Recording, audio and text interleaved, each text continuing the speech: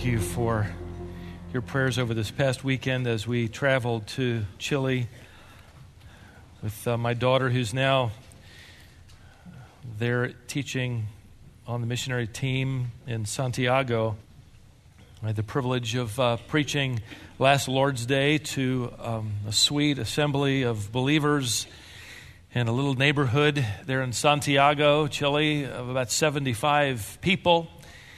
And it swelled about 150, so it was a big day as we were able to meet many people who traveled over, who listened regularly to Wisdom for the Heart, translated into Spanish, and we're looking forward to going back in the summer to Colombia and Venezuela and taking every opportunity we can as God gives us health and liberty and direction to do that. And I bring greetings from them to you. What a delightful assembly. I asked my secretary to find me a cheap flight for my daughter and I, and she did. We flew from Raleigh to Canada and then down to South America. It's a cheap flight if you go that way, let me tell you, but it's about a 15-hour journey. We left Thursday night. I came back Sunday night. And I got to tell you, the trip back, as I watched that GPS map of seeing us literally flying over Raleigh to Canada, if I'd had a parachute, I'd have jumped out because I knew it would be 5 more hours. Just so glad to be back with you and more passionate than ever to deliver the truth as God gives us liberty.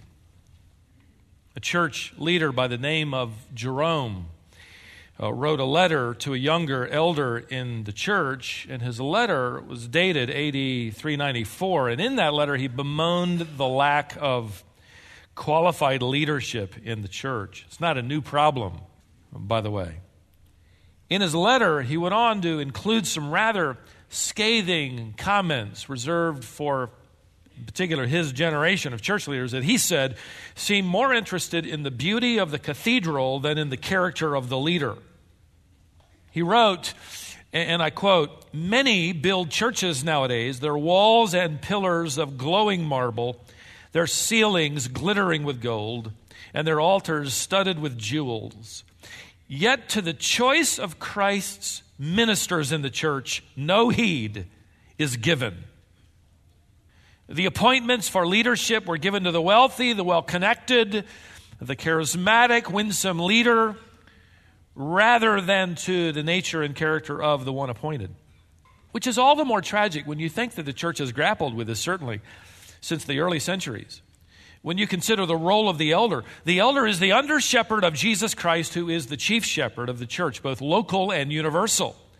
And Jesus Christ has literally entrusted into the care of men his dearest and most costly, most precious possession, his bride, the church, redeemed by his own blood. How precious are you?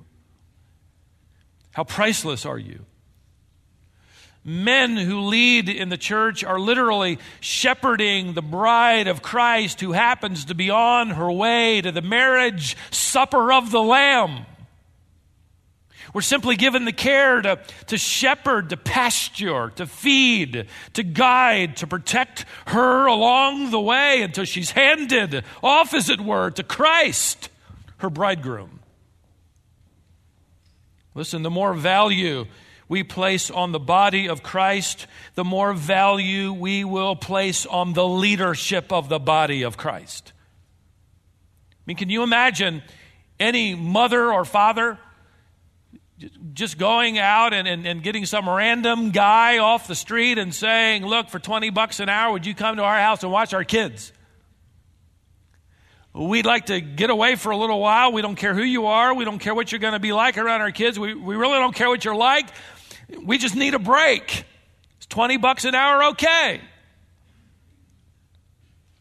What would that tell you? That would inform you of how low the level has been placed upon the lives of those children. You see, the higher the value, the greater the concern for those we entrust with that priceless possession. If you'd come over to babysit Back in the early days when our twin sons were about a year old, if you thought you were up to that challenge, I don't know if $20 an hour would be enough. I think it was about $2 an hour back then. $3, they deserve more, trust me. But you would be there because my wife trusted you and knew something about you. But you'd still discover when you got there that she'd have the whole evening mapped out for you. When bath time was, and then after bath time, what they would drink, and they'd sit in their little chairs and they'd drink that more than likely out of their sippy cups, the perfect blend of juice and Benadryl. I'm just teasing.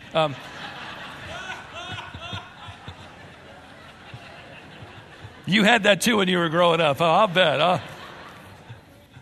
And then after that, there'd be story time. And by the way, this is the book to read from. And then after that is bedtime. And this boy gets his little white blanket. And that boy gets his little green blanket. And this boy gets Barry Beaver. And that boy gets Michael Monkey. Whatever you do, don't mix those up.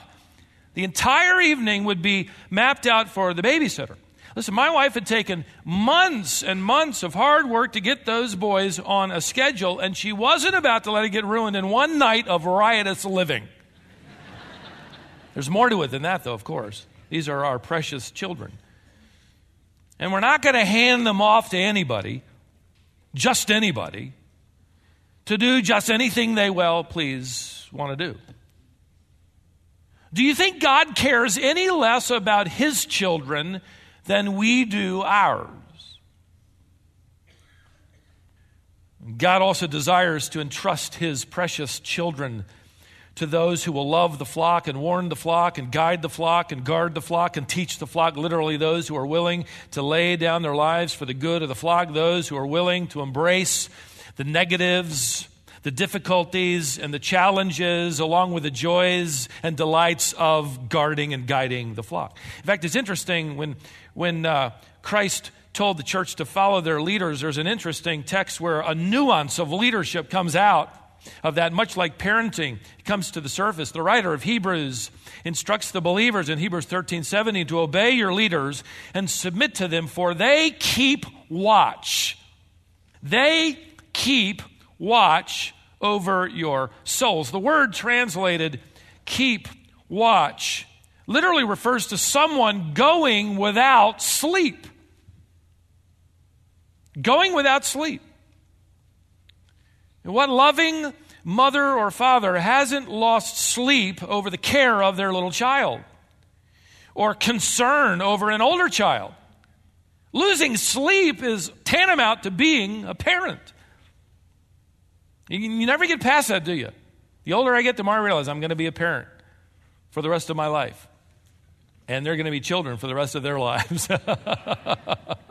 There is that concern that's built in. I don't know about you, but I've always had a hard time falling asleep when my children were still out at night. Our two daughters were the last to leave the nest. In fact, our last child, our youngest daughter, is starting college in the fall, and she'll be gone. And she knows, perhaps more than all the others, poor thing, that Saturday night's curfew is just about like any other night, because until she's safely home, I have a hard time falling asleep. And I really need to sleep on Saturday night because Sunday's coming, and it's the only day I work. Well, I need some sleep. In fact, we were texting last night. She kindly even came home a little earlier than normal. How many parents, especially of older children, have stayed awake at night, praying not only for their physical needs, but their spiritual needs, the spiritual well-being of your children? That's the role of a loving, caring, spiritually minded parent. It's as if God is saying, I want that for my children too. Why would He want anything less? I want to entrust my children to leaders who are willing to lose sleep over them to care that much. Listen, that's how much God values you. Because He just sort of backs up the truck for anybody who thinks they want to lead, and He says, okay, if you're going to do that, then here's who you have to be. And here's what you've got to do. So it should come as no surprise then to us that God delivers to the church a list of some 20 plus standards for those who will lead, those entrusted with the charge of his children. And unless somebody is just adamantly opposed and obviously suppressing of the obvious truths of God's word, it's pretty clear to the Bible student that God isn't about to entrust the well-being of his church to just anybody to do whatever they good and well pleased to do. Now, in our last session, we discussed the biblical roles of the elder, pastor, bishop. Those three terms used interchangeably of the same man, same office, same body of men. We talked about their role of guarding and guiding and protecting and leading and feeding. That's what he does, among other things. As a loving, caring, spiritually minded shepherd, that's what he does. But now we're told, and we're given a lot more information, not about what he does, but who he is. There are two lists in the New Testament about this kind of individual. The first list is 1 Timothy chapter 3, the parallel passage, and that's the longer list, and we'll deal with that when we get there one day, Lord willing. We're going to deal with a shorter list, which is in Titus chapter 1, which basically repeats most of what Timothy read from the hand of Paul about the same time. So turn to the list of qualifications as Paul writes them to Titus, and let's pick up where we left off at verse 5 of chapter 1. For this reason I left you in Crete, that you would set in order what remains and appoint elders in every city as I directed you, namely, if any man is above reproach, the husband of one wife, having children who believe, not accused of dissipation or rebellion. For the overseer must be above reproach as God's steward, not self-willed, not quick-tempered, not addicted to wine, not pugnacious, not fond of sordid gain, but hospitable, loving what is good, sensible, just, devout, self-controlled, holding fast the faithful word which is in accordance with the teaching, so that he will be able both to exhort in sound doctrine and to refute those who contradict. I mean, you get to the end of a list like that, and every church leader feels something stirring in his soul that sounds something like, I resign. I mean, who's going to begin to approach this? In fact, if you compare this list with 1 Timothy, you come up with 23 standards or qualifications. And if you include aspiration, if any man aspires, if you consider that equally a qualification, which I do, you're at 24. Who can possibly meet these standards? Especially when the very first qualification so clearly says above reproach. And by the way, it shows up that way also in 1 Timothy 3. Same order, above reproach. Well, for those of you who are considering the office, and those of you who with me serve, you need to know that I guess if you're going to start there, you might as well end there. Above reproach. You don't need to read any further, right? Well, the word might be helpful for you to know that Paul uses here, translated above reproach, is a word that does not refer to perfection, but to a pattern. An elder, like any member of the flock, is a fallen sinner. And sinners do what? Sin. But here's the difference. The elder, while not having attained to godly perfection, and no one in the church will until the day of Jesus Christ, but however, here's the difference. He is committed to demonstrating a godly pattern in life. He's willing to submit his life, his activity, his interests, his duties to the list provided to Titus and Timothy for the sake of providing a pattern in living. No elder can claim a flawless perfection, but he can pursue faithful progression.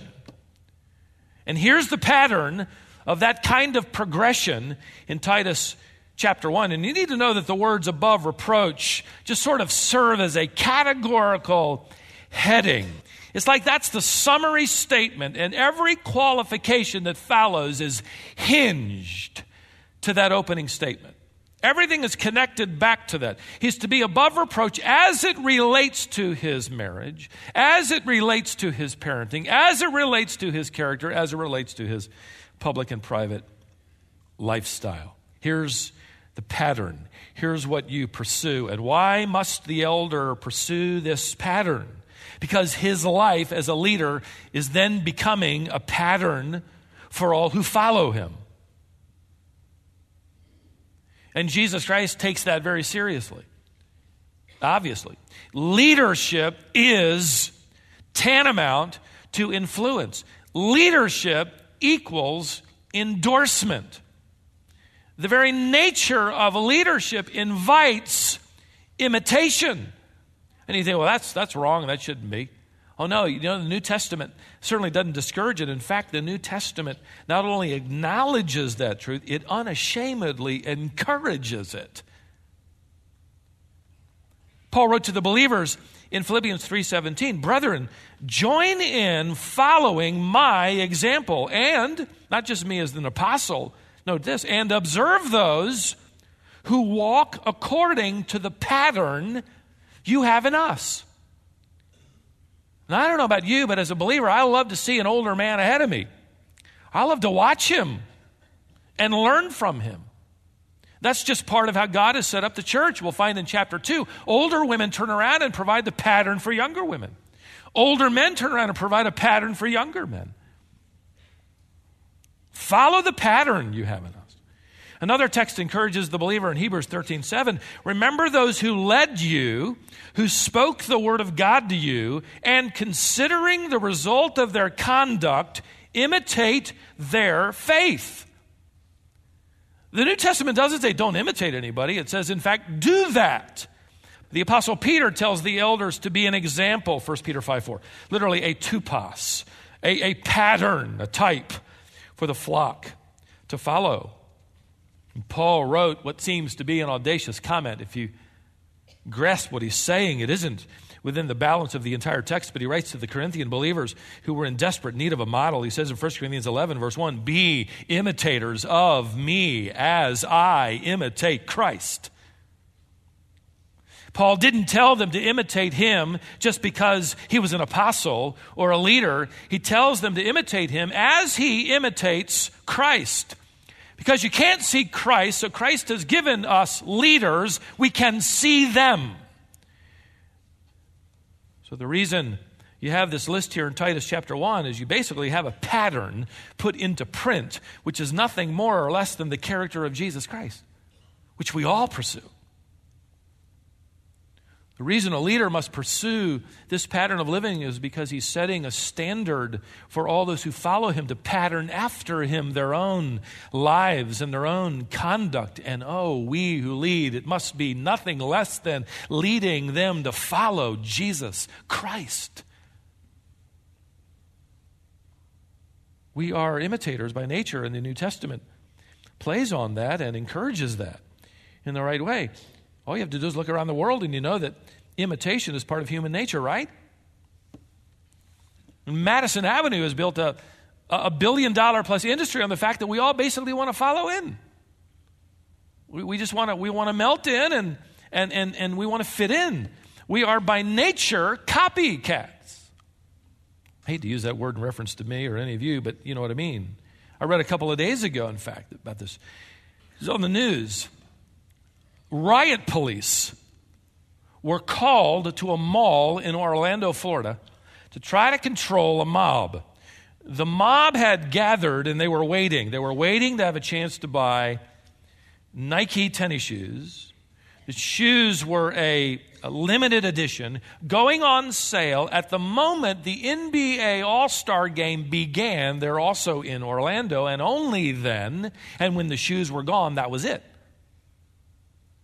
So people were gathering, waiting for the whistle,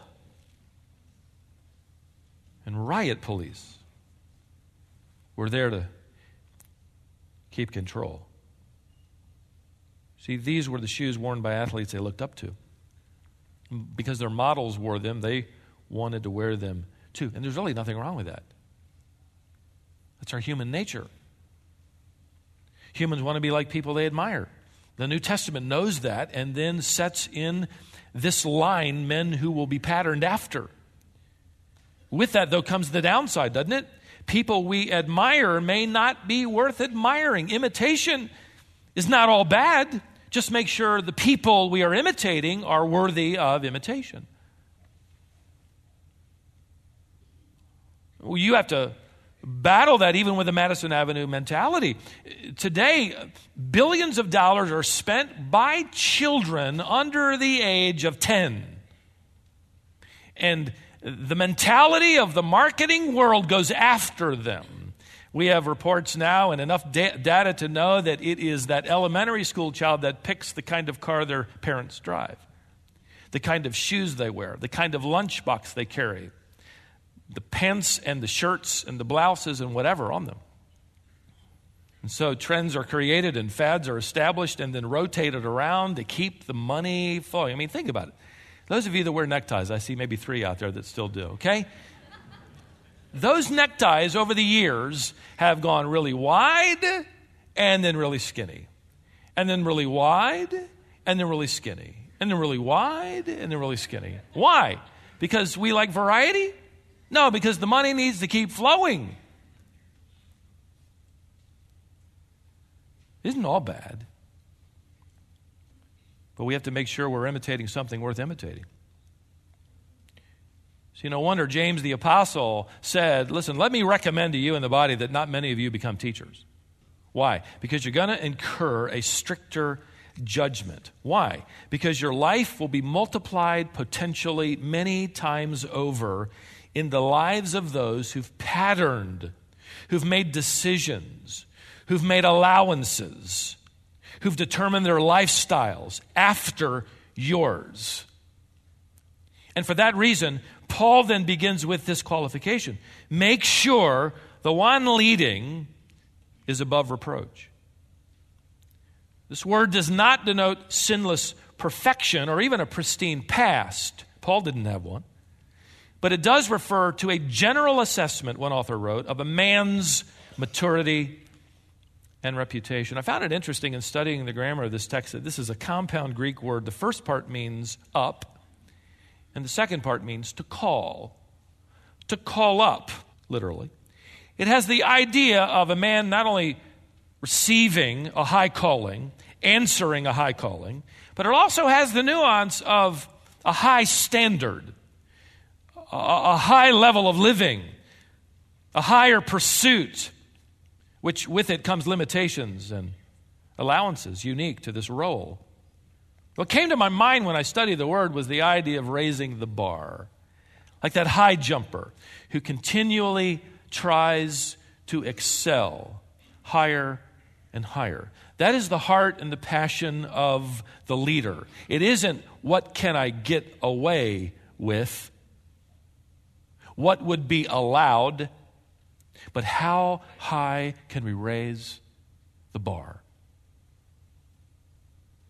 To call up can simply refer to raising the standard. And ladies and gentlemen, and I know I'm preaching to the choir here, but in a world where the standard has all but disappeared for a lifestyle worth imitating, it is more desperately needed than ever. Amen? Eugene Peterson writes these challenging words: there is little to admire and less to imitate in the people who are prominent in our culture. We have celebrities, but not saints. If we look around for what it means to be a mature, whole, blessed person, we don't find much. These people are around, but they're not easy to pick out. No journalist interviews them. No talk show features them. They do not set trends. No Oscars are given for integrity. And at year's end, when the lists of the 10 best dressed or the 10 best looking is compiled, no one compiles a list of the 10 best lived lives. Our society today is devoid of models. Neither the adventure of goodness nor the pursuit of righteousness gets headlines anymore. The question now isn't, in the mind of Paul, and even with this challenge, where are the perfect people? But where are the people who live lives worthy of being patterned after? Where is the progression and a demonstration of that with commitment and passion? Let me tell you this, beloved. We are the answer to that. We as a church. The church is the answer to that question that our world is asking now like never before. How am I supposed to live What's right? What's wrong? What's acceptable? What's not acceptable? What's holy? What's unholy? The church is the answer to that. Every Christian is to be an example. In fact, even the younger believers are implicitly challenged by Paul when he writes to young Timothy to be an example in speech, in conduct, in love, in faith, in purity. 1 Timothy 4:12. If the leaders of the church are to be godly because they are being imitated, then that means the ones who are following them will have the same goal in mind. We are all pursuing the character of Jesus Christ. We all have the calling. We all must together raise the bar. That's why the Apostle Peter could write that every Christian needs to apply with all diligence. He's not writing to leaders, he's writing to the believers as well. Add to your faith moral excellence, and to moral excellence knowledge, and to knowledge self-control, and in your self-control perseverance, and in your perseverance godliness, and in your godliness brotherly kindness, and in your brotherly kindness love. For if these qualities are yours and are increasing, they render you neither useless nor unfruitful. And you can just hear him as he writes that, just the bar being raised higher and higher. Every Christian is to be an example for everyone else. In fact, you're being watched. You may not know it. And I don't mean by me. You're being watched by someone. Some of you have many people who are watching you.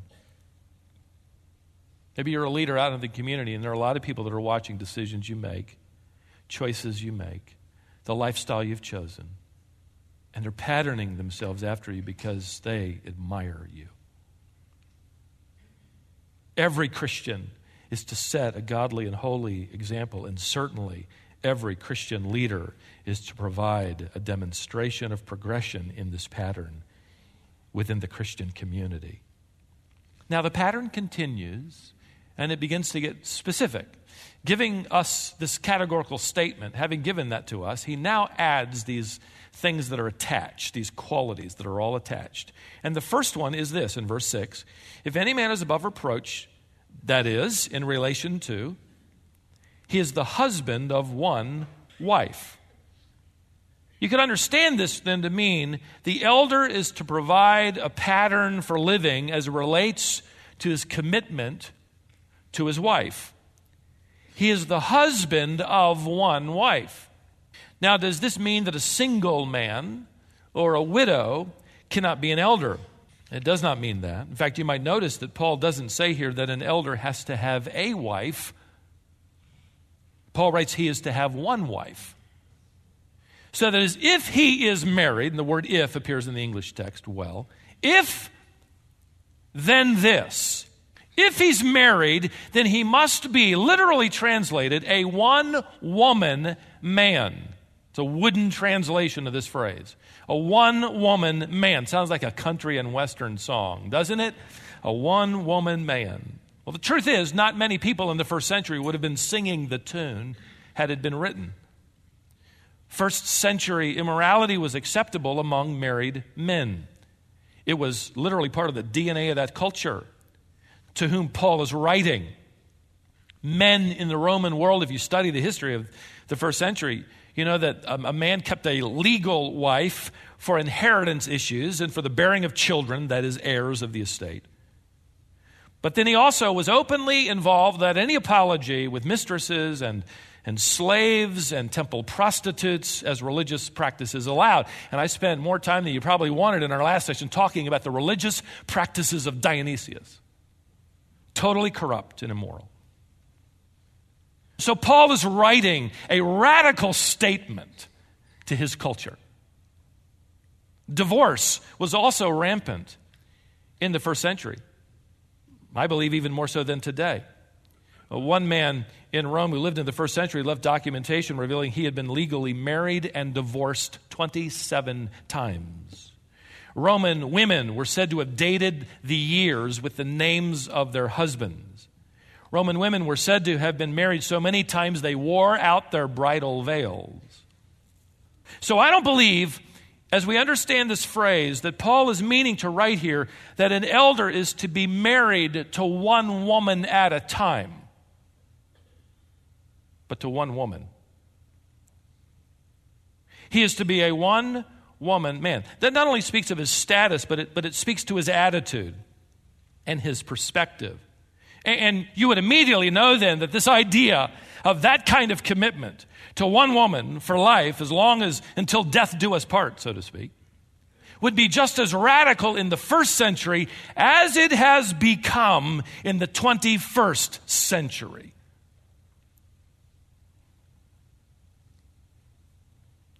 Being a one-woman man is really no longer the part of the DNA of our culture. We happen to live, as I researched this week for this study, we live in a culture where one article said 24 million Americans will have been involved with someone other than their wife or husband this past week. 24 million in a week. One article I read recently highlighted a particular website designed for people willing, and I quote, to kick their vows to the curb for at least a brief period of time. In fact, this website released a cell phone version of the site so no one would leave a trail of evidence on their computer at home or work. And in just 1 month, 679,000 men and women used that one website to start an affair. That one site. In fact, the CEO was interviewed, and I read some of the interview. He shrugged off any criticism during that interview, saying, and I quote him, "We're just a platform. People live like this because their lives aren't working out for them." In other words, there's a good reason. And then he made this chilling comment that I've actually heard twice in the last couple of months. He said, and I quote, "Humans are not meant to be monogamous." Is that calling wrong right or what? Is that turning everything upside down or what? Humans are not meant to be monogamous. In fact, I was watching one interview of a young woman, and she said this in that clip. She said, "Monogamy is unnatural." Now, I say that to you, and you know as well as I do that if you go out there on the street, more people are buying into that than ever before. Monogamy is unnatural. And what is that the result of? It's a result of generations of evolutionism. We're just animals. We're just animals. And if we're just animals, well, look at the world of nature. You know, my wife and I are watching this one website where an eagle is laying eggs and sitting on them. It's fascinating to watch. And it was interesting because that one male eagle, he had 3 eagles. I joked he was Mormon to my wife, but he had 3, and finally, I guess, made a decision based on who had the first eggs. That's nature. My dog has no conception of fidelity and monogamy. She's unconverted anyway, but you know what I mean. No idea, no conception of that at all. That's the world of nature. If we're animals, we just evolved a little further, then why not? Monogamy is unnatural. And the more I thought about that, in fact, I spent quite a bit of time thinking about her and what she said, it struck me that in sort of a twisted way, but in a very real way, she's right. Committed, faithful, covenant love to one person goes against our sinful what? Nature. It runs contrary to selfishness and pride. Faithful commitment to loving your spouse requires dying to self, and self does not naturally lie down and die, does it? It stands up. It demands. It requires. It commands. When Paul wrote to the Ephesians that husbands were to love their wives, to be one-woman men, as it were, he writes that to the entire church. And then he adds that caveat, as Christ loved the church. Are you kidding? Jesus Christ died for the church. Jesus sacrificed his personal comforts for the church. That's how he loved her. Jesus suffered humiliation for the church. He gave up his future for the church. He took on the sufferings and sin of the church and made them his own. He intercedes faithfully for the church. He loves the church regardless of response or affection or understanding in return. He longs to be in the presence of the church as she finds her final satisfaction and glory in his kingdom. That's how he loves us. Now you go love your wife like that. We're then called to die for our wives, to sacrifice ourselves for her, to take on her sufferings as our own, to remain faithfully committed regardless of affection or understanding in return, to suffer humiliation for her, to give up our personal comforts and rights for her, to maintain faithful intercession for her benefit and beyond our own, and then ultimately to long for her final glory and satisfaction in the coming kingdom when you effectively hand her over to her Lord and Savior. If that isn't convicting enough, and I know, men, this is for you. We're going to get to women later in chapter 2, but this is for us here. If that isn't convicting enough, here's the amazing thing. Here's how Jesus Christ loves the church. Even while we were sinners, Christ died for us. You want to raise the bar? You want to go even further than the list that I read and corresponding to the nature and sacrifice of Jesus Christ? Loving your spouse is not loving them as saints. It is loving them as sinners.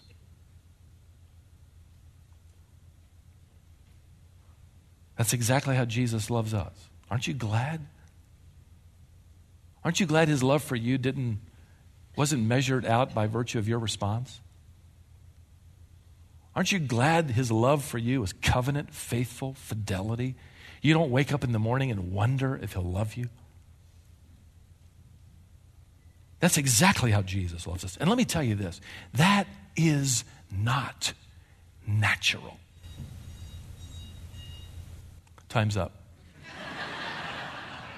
Did you have that go off at noon for a reason? It's a little suspicious. I've heard of watches going on, but that was a siren, huh? Oh, I've got more to go here, so we better hurry. Let me tell you something. The elder should be leading the way in this regard. It's one of the qualifications. In fact, it's listed first in 1 Timothy and in Titus. Could this be one of the reasons why the marriages of pastors and elders are such a target of the enemy? In my research, I came across, I can believe it, but then again, I can't.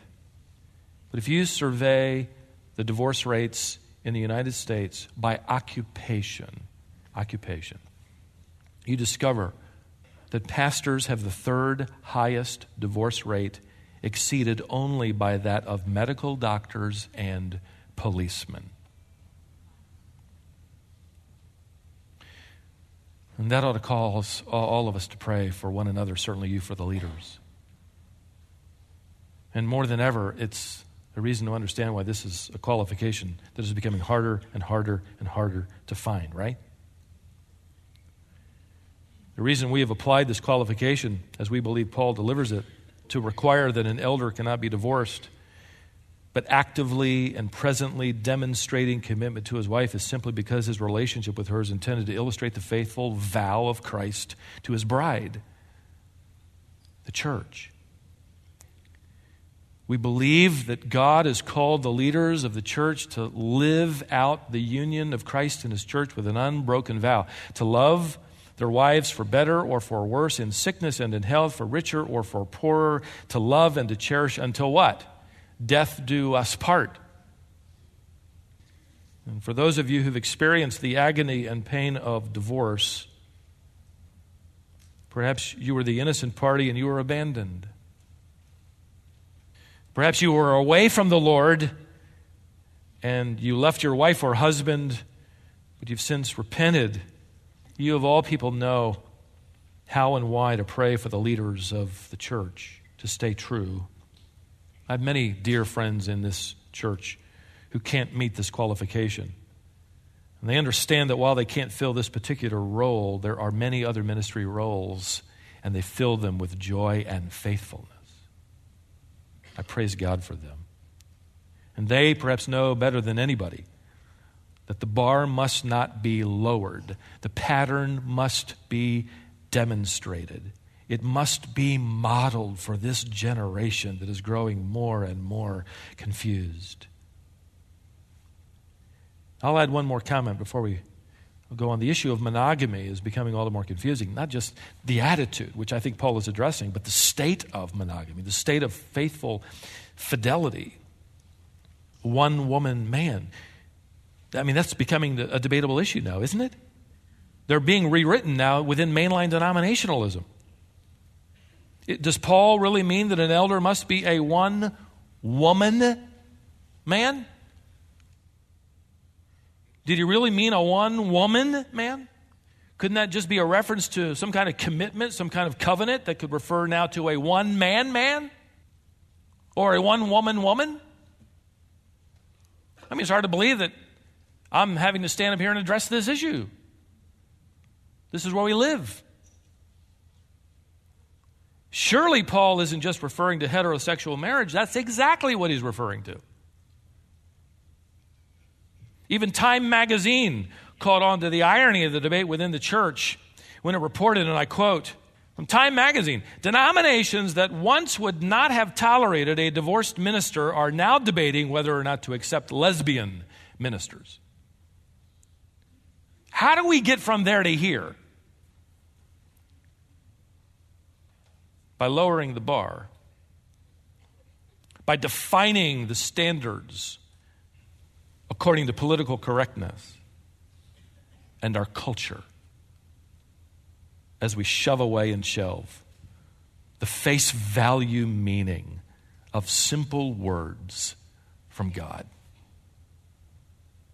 Frankly, more than ever, it's time to raise the bar. And you're doing that, by the way. You're doing that too, one marriage at a time, one self-sacrificing spousal act at a time, one praying wife at a time, one committed spouse to the Word of God at a time, one couple at a time committed to expressing their love and their commitment to one another, carving out time, isn't that the challenge? Demonstrating Christ's love and service in ever-ready presence and intercession for the bride. Since I'm dealing with the men, I thought I'd throw this in and then we're going to move on, but I wanted to tell you this. I thought it was kind of funny. In Ken Hughes' wonderful little book, The Disciplines of a Godly Man, he's encouraging men to spend time with their wives and to not take that for granted. He wrote, years ago in the Midwest, a farmer and his wife were lying in bed during a storm when the funnel of a tornado suddenly lifted the roof right off the house and sucked their bed away with them still in it, and they just sort of floated around in a lazy circle. The wife began to cry. The farmer called out to her that this was no time to cry. She called back she couldn't help it. She was so happy. It was the first time they'd been out together in 25 years.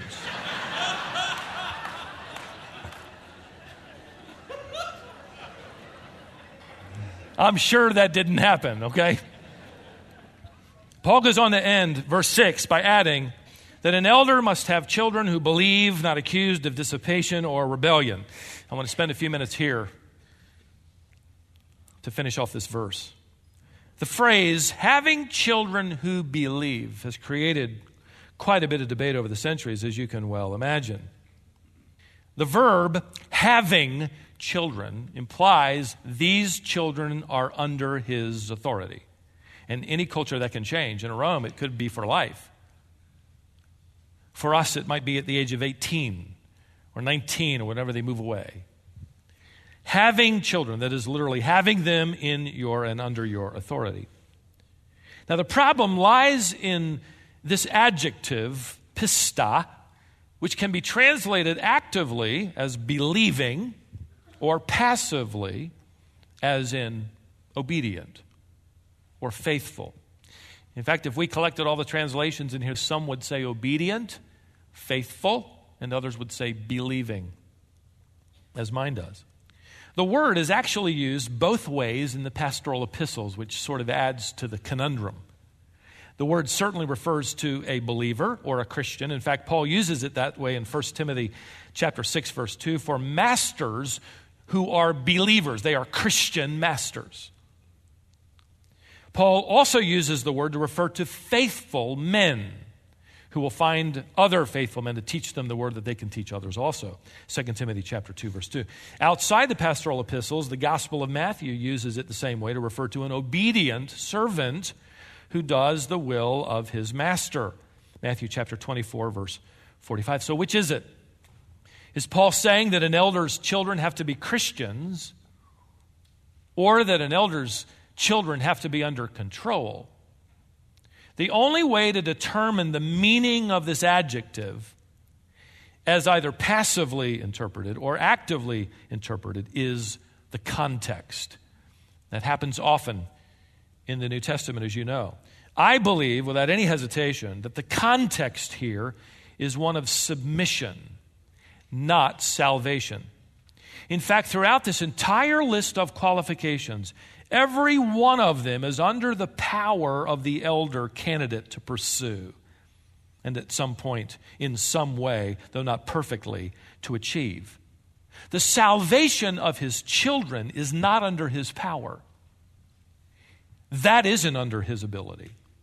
Even though every leader in the church would desperately long for and pray for the salvation of his children, that ultimately rests in the sovereign grace of God. No matter how godly, like godly Samuel in the Old Testament, whose sons grew up to abandon God, or an elder in the New Testament who cannot make his children Christians. You can't command it. In fact, no matter how good an example you set, you can't guarantee it. So the issue at stake here as it relates to an elder's qualification is not the belief of his children, but their behavior. And that fits perfectly the context of these qualifications, not only here in Titus, but in 1 Timothy, where the elder is to manage his household well, keeping his children under control. You might write into the margin of your Bible, as I've done, next to the phrase having children who believe, I've written having children who behave. Now let me add a point here. If Paul is referring to an elder's children as to those being genuine Christians, if that was the qualification Paul had in mind, he shifts away from the role of the elder and he talks about the state of the children. If they have to be Christians, and they are indeed then genuine Christians, the next phrase that Paul clarifies would be absolutely unnecessary. Notice verse 6 again. They're not accused of dissipation or rebellion. That explanatory clause would be unnecessary if they are genuine Christians. All you have to do is dig a little bit into the meaning of these words. Dissipation was a word used of drunken revelry at pagan festivals. If Paul means to say here that an elder's children have to be Christians, that's all he needs to say. He can put a period there. To go on to say, oh, and by the way, they can't have as a pattern of their lives being involved in pagan, ritualistic drunkenness. That would be unnecessary. That would be like saying your children must be nice to people and they can't be cannibals. You wouldn't need to say that. If they're going to be nice to people, they're not going to eat anybody, right? In other words, this clarifying phrase at the end of verse 6 further explains that Paul has conduct in mind, not conversion. Whether or not they are saved does not eliminate the father's responsibility to maintain order for those children still under his authority. And by the way, did you notice that the text implies that these children are old enough to go to a drunken festival? They are old enough to now resist their father's authority even though they're still in the home and discredit him in so doing. They can't be, as a pattern, accused of dissipation. Let's not lower the bar and say it doesn't matter. It does matter. Further, notice, Paul writes these children can't be accused of rebellion, Rebellion, that word Paul uses here for rebellion is used for someone entirely unable, unwilling to be ruled. You reach that point while the child is still under your authority where you lay down the guidelines and the rules and they throw them back in your face and go live the way they want to live.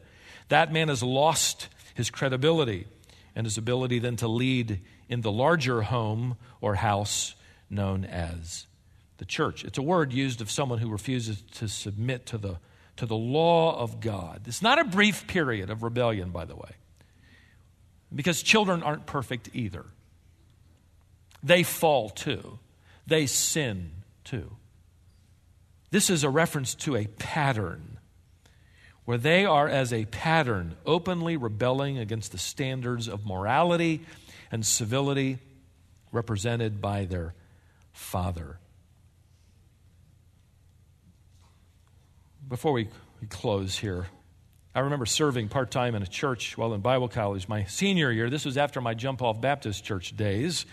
This is my last year of college. I was leading the choir in this Baptist church and working with the young people. And I remember not long after taking the job that I would hold only for a few months before marrying my bride and heading off to seminary, I found out that one of the young women in the choir was openly involved with a married man in the community. To make matters worse, I found out she was the daughter of one of the leaders in the church.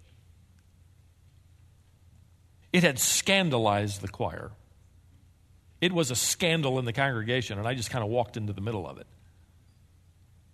And even though at the time I was, in my early 20s, I believed something ought to be done about it. And the pastor didn't want to do anything about it, and neither did the leaders. When this man was eventually confronted, he not only refused to confront his daughter, but he got angry and berated the other leaders for exposing the issue. And that nearly destroyed the church. It all sort of fell apart when I left that summer. In the words of Paul to Titus, that man would have been unqualified to lead. He refused to exercise his authority over one who needed it most. To deal with sin, to set a pattern of dealing with sin.